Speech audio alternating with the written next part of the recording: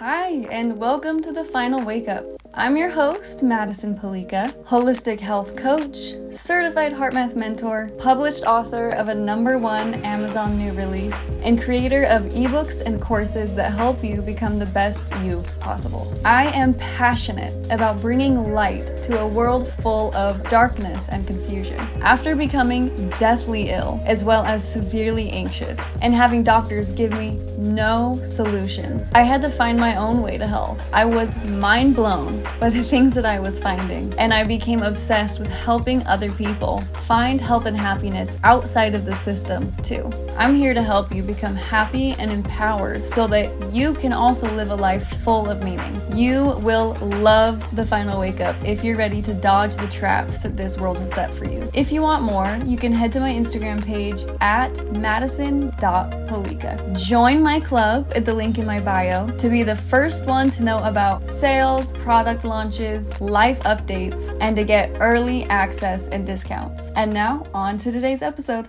Hi guys, this whole episode is from section 6 of the Ex-Mormon resource course. This whole entire section is dedicated to the actual history of the LDS Church. If you want to dive even deeper, if you want to see the sources for this information, then you can sign up for the Ex-Mormon resource course. It is linked right now. Today is Wednesday, June 15th. It's linked right now in my Instagram bio until Sunday. But since you listen to my podcast, I love my subscribers, I'm just going to put the link in my show notes. So anytime you want to sign up, you can come right here and sign up.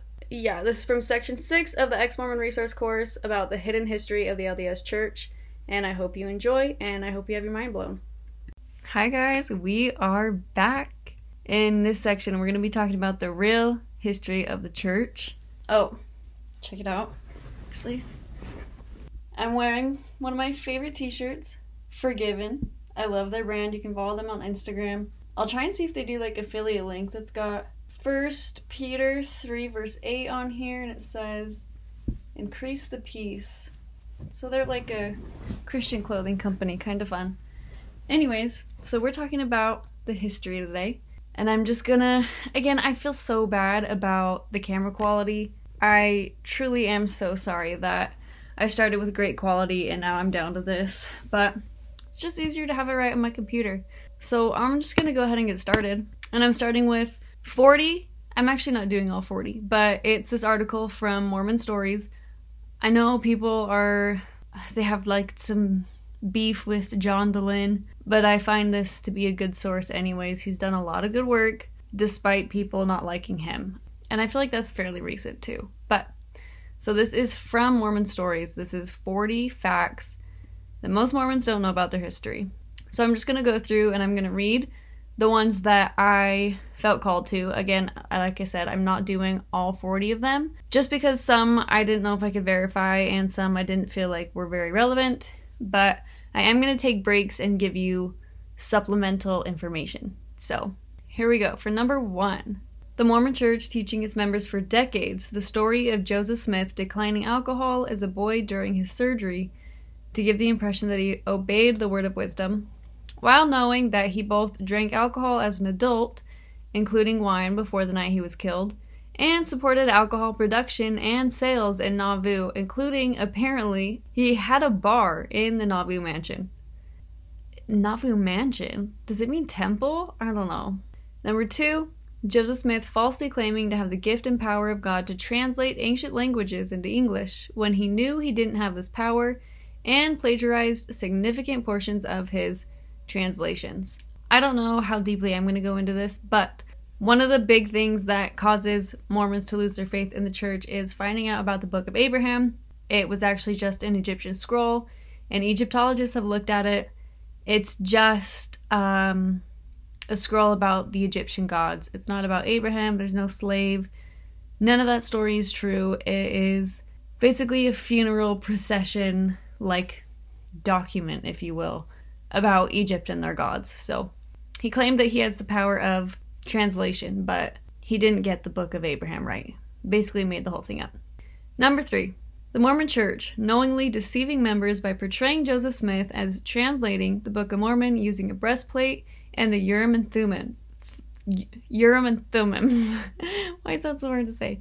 When they knew that he actually used a stone in a hat. And I have some pictures of this. He, the church portrays it.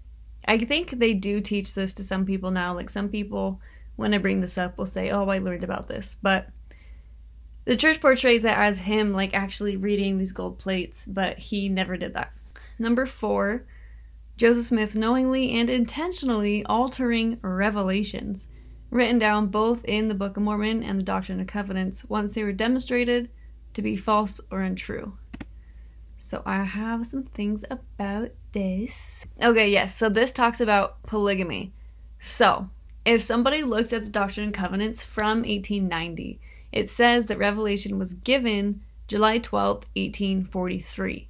In History of the Church, it also says that it was given that day. But now, Doctrine and Covenants, section 132, says that it was recorded July 12th, 1843, implying that it could have been given at an earlier date. Basically, changing the dates to try to make his past behavior okay. So this was altered. And it says, this kind of altering the records of the church can be noticed quite often by comparing the earlier printings with the more recent ones. Obvious attempts were thus made to save some integrity, since Joseph Smith had already been a polygamist years before 1843. They also alter apart the DNA of, I believe, the Lamanites, and how they were like direct descendants of Israel, but then the DNA tests now show that the Native Americans here were actually of Asian descent. And so they changed the part that said that they are descendants to say that they're among descendants. So I know it's just one word, but it makes a big difference.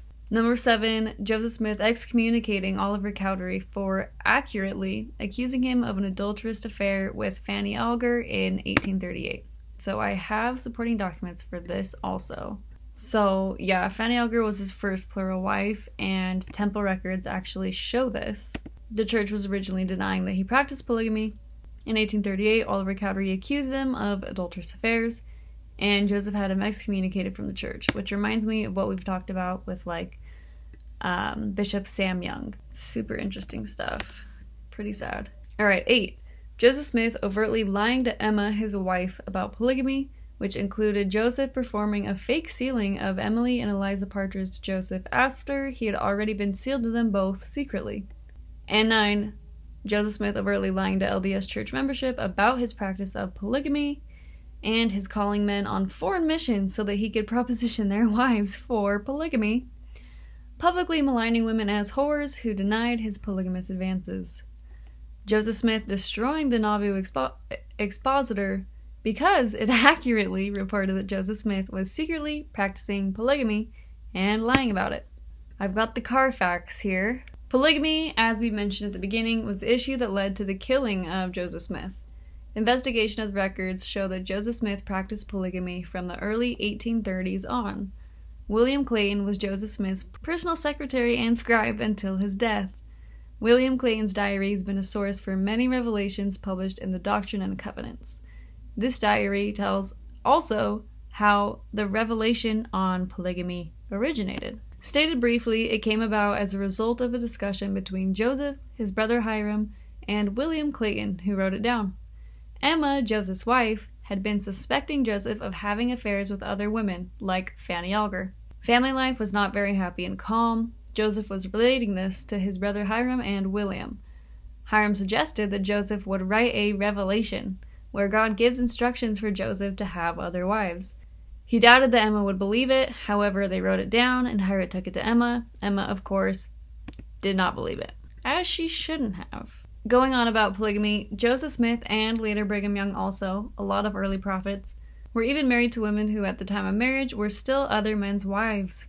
Historical records of these strange marriages are available. According to these records, 9 of the first 12 polygamous wives of Joseph Smith were, at the same time, married also to other men. And it's interesting, too, because if you look in the Doctrine and Covenants, it says that polygamy is allowed, but only if they're virgins. And it's not supposed to be allowed if they're married to other men, which Joseph Smith did. But it's also interesting because the prophets now say that they don't practice polygamy and they don't believe it, but their scripture does. So kind of interesting there. The controversy over polygamy was the underlying reason for the death of Joseph Smith and his brother Hiram. William Law's wife had confessed that she had an affair with Joseph. William Law left the church and started a publication called Nauvoo Expositor. One issue was published, and the second one was going to print when Joseph learned that Law was going to print his wife's confession in that issue. Joseph had the press destroyed and the building burned. That caused his arrest and consequently his death, but he did not die as a martyr, as is claimed by the church. He died in a gunfight and killed 2 people before he was shot. Joseph responded as a Mason at the time of his death. John Taylor tells also that Joseph went to the window and made the Masonic distress sign after his gun was empty, hoping that Masons, if there were any among this mob, would rescue him, according to the Masonic oath, to defend one another, right or wrong. So, in this case, we haven't talked about it yet, but that's going to be the next section, is that Joseph Smith was a Freemason. There's a lot that this has to do with the Mormon Church, so just keep in mind that that is coming up. I'm not going to go into it too deeply here, but it's pretty nuts. And then another photo. Joseph Smith married at least 30 women, one-third of them are teenagers, including 2 14-year-old girls and 10 who were already married. 14 years old. 14 years old. Emma didn't know about most of his polygamous activities. He was an adulterer. Here is a depiction of Joseph Smith versus Warren Jeffs. They claim that the FLDS is not Mormon, but they believe in the same books. So here's their comparison of wives. So the age of their youngest wife, Joseph Smith, 14. Warren Jeffs, 12. Pedophilia, it says. Other men's wives, or also known as adultery, per Doctrine and Covenants. Joseph Smith had 11. Warren Jeffs has 21. Mother-daughter pairs. Joseph Smith did have a mother-daughter pair. Leviticus says, if a man marries both a woman and her mother, it is wicked. Biological sister wives. Do not take your wife's sister as a rival wife. Leviticus. Joseph Smith had 8. Warren Jeffs has 56. So scary. And he also had 7 wives under the age of 18. 34 wives in total. Here is another photo of the early Mormon prophets and their young brides. Joseph Smith, his youngest bride, age 14. Brigham Young, his youngest bride, age 16. John Taylor, his youngest bride, was 26, which seems normal, but he was 78 years old when he married her. Wilford Woodruff was 46 and his wife was 15. Lorenzo Snow was 57. His wife was also 15. Joseph F. Smith, he was 28 and his wife was 17. Less weird, but still underage. And then we have this little funny one. The angel made me do it. Joseph, take 34 wives or I'll kill you. And the devil's saying, wait a second, isn't that my job? Joseph Smith Jr., the reluctant polygamist. He would threaten people and say that if this girl didn't marry him, then an angel would slay him. Great guy here. Great guy. It's just funny because people make so many excuses. Like Joseph Smith is a McDonald's worker. Excuses. People make so many excuses for Joseph Smith, but it's like you look at Warren Jeffs and you think he's disgusting and he's in prison for it. Would he be a true prophet? No way. Of course he did have more wives, but still, they're practicing the same exact thing. Okay, going on. More deceptions. The Mormon Church continually portraying Joseph Smith as an innocent victim leading up to his death. The Mormon Church knowingly and falsely portraying Joseph Smith as a monogamist in its curriculum for members over a century. So, leaders knew and totally lied about it. But we've already talked about fraud. The Mountain Meadows Massacre. Mormon leaders and church members in southern Utah promising peace to the besieged members of an immigrant wagon train, and then dressing up as Native Americans so that they would be blamed for the massacre.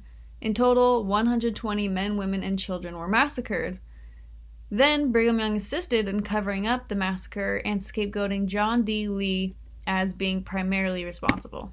So I have more on this, which we'll talk about more when we get into the Freemasonry stuff. But Brigham Young had met this guy named Pierre, and then the Mormon massacre happened on September 11th. September 11th, very interesting. September 11th has always been an important date for occultists, and Brigham Young was controlled by a Jesuit. We're going to talk more about this, but just remember this being an occult date and an occult phenomena, and this will tie in a little bit later also. More deceptions. The Mormon Church telling the world in 1890 that it was stopping polygamy, and then secretly and intentionally continuing to practice it at the highest levels, including allowing new polygamous sealings for several more decades. 19.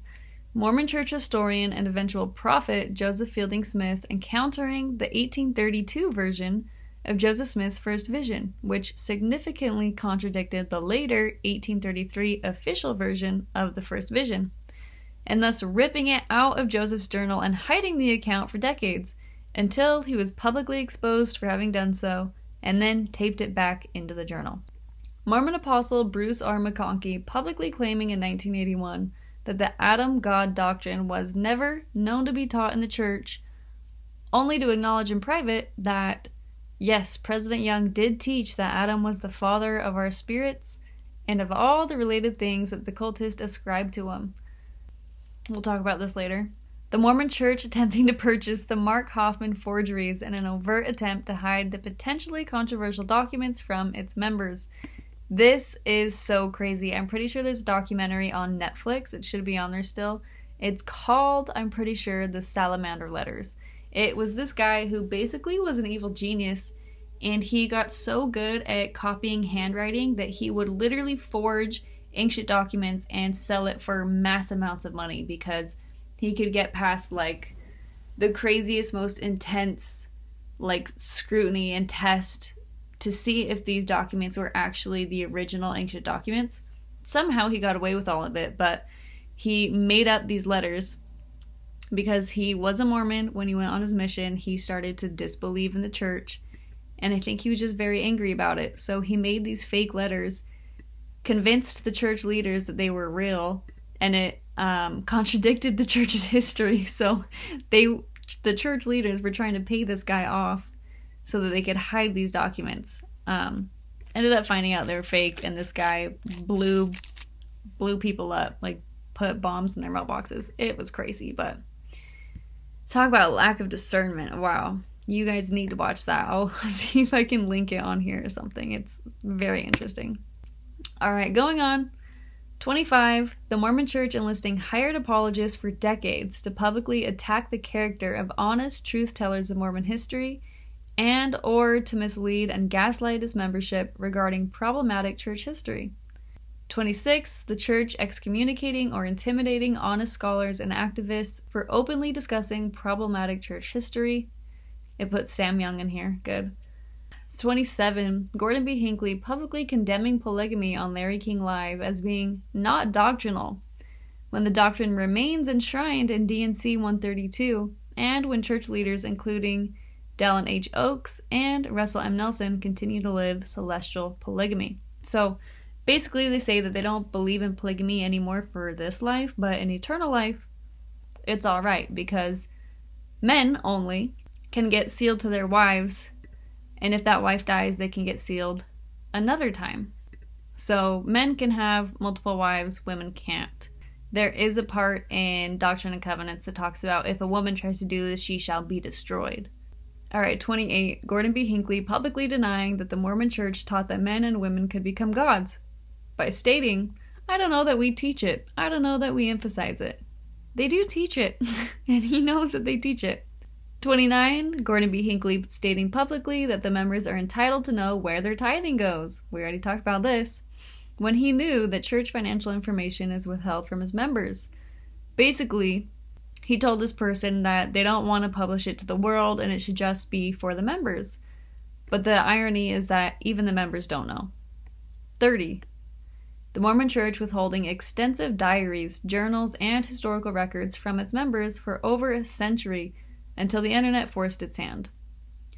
31. The Mormon Church explicitly forbidding current Mormon apostles and prophets from keeping journals so as to prevent any future sensitive church information from coming to light. So they are covering their backs pretty well. 33. The Mormon Church claiming that no tithing funds were used to build City Creek Mall. 34. Gaslighting infused into LDS Gospel Topics essays.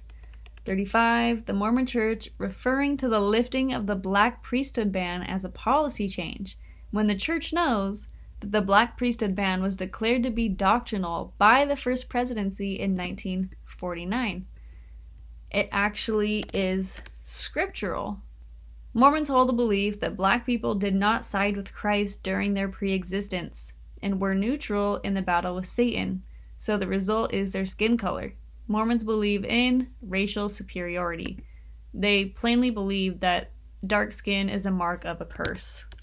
The Mormons' racist doctrines are a product of Joseph Smith. Brigham Young, Smith's successor, then was under the control of that Jesuit priest we talked about, who also controlled Albert Pike, a high-ranking member of the KKK. So maybe this kind of ties into why they have racist doctrines. But again, I didn't do fact-checking on this one, so take that with a grain of salt. I'm not 100% sure. If I find corroborating evidence, I will either upload the links or put the photos in the downloads box to the right.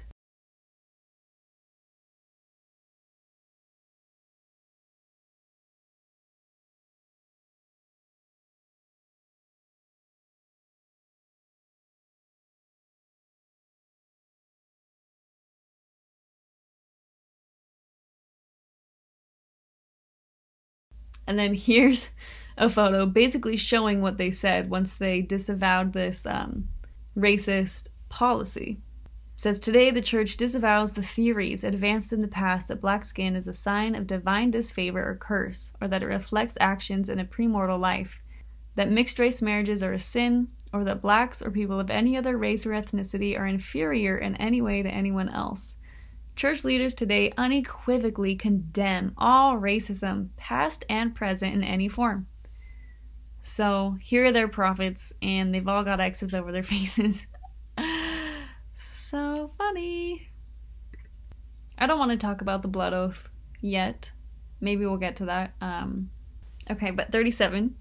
Russell M. Nelson claiming that the heinous November 2015 LGBTQ exclusion policy was inspired of God, only to turn around 3 years later and claim that the rescinding and reversal of the policy was also a revelation of God. Nelson also claimed that the LGBTQ exclusion policy was motivated by love. 38. Elder Ballard explicitly denying in November of 2017 that Mormon church leaders have ever attempted to hide any troubling history from its members ever. Some are saying that the church has been hiding the fact that there's more than one version of the first vision, which is just not true. The facts are, we don't study. We don't go back and search what's been said on the subject. Okay. So there's 4 different versions of the first vision. I'll start with the earliest first. The first one's from 1832, called The Lord. It's the earliest known first-hand account. It says that their sins are forgiven, Jesus Christ, and told them that all churches are wrong. Oh, there's 10 versions that evolved over time. Wow. Okay, the next one. There's 2 in 1835. I'll go to the Joseph to the Jewish minister one. Sins forgiven, 2 personages, whereas in the other one there's only 1. A pillar of fire, host of angels, and an angelic being. The other one in 1835, which was to a different person, had none of that besides the host of angels. Then in 1838, the one that they adopted as the official version, sins forgiven, 2 personages, no pillar of fire, no host of angels, God the Father, Jesus Christ, no angelic being, but also told that all churches were wrong. So I don't even think there's a single one that stayed consistent over all those things. Yeah, no. Not a single one of those characteristics stayed consistent in any of them. That is so insane. And then another way that they were distorting history, Book of Mormon translation held in the LDS Conference Center in July 2013, hymn with some plates. Book of Mormon translation, SLC Temple Square, July 2013, hymn with some plates. And then the bottom as if they actually showed what happened in a parallel universe where the church is actually honest in their dealings with their fellow men, and it's pictures of him staring into a hat, which this was a form of divination. We haven't really gotten into that yet. We're going to talk more about it in the Freemasonry section, but these are just some examples of the way that they've distorted their history and the way that they have indeed committed fraud against their members. I don't want to get too deeply into this because it could literally last forever. I highly recommend looking at the CES letter. You can go on YouTube. There are all sorts of people exposing this on TikTok. You can even just Google it, like, I don't know, whatever you want to Google. But yeah, so that's all for the history. This might be a longer video. I tried to keep it short, but I am so excited to get into Freemasonry. Let me make sure that that is what's coming next. Okay, not yet. So next we're going to be talking about cults, and is this a cult, and if so, why? Very interesting. We're going to be talking about different methods of mind control. I've got some fun videos for you. And then after that, we're getting into Freemasonry, and I am so excited. Links in the description, downloads to your right. I think I'm pointing the right way this time. And I'll see you in the next section. If you're interested in diving even deeper, or if you want to see the links and the sources for these bits of information, then you can sign up for the Ex-Mormon resource course. Today is Wednesday, June 15th. It's linked right now in my Instagram bio until Sunday. But since you listen to my podcast, I love my subscribers, I'm just going to put the link in my show notes. So anytime you want to sign up, you can come right here and sign up.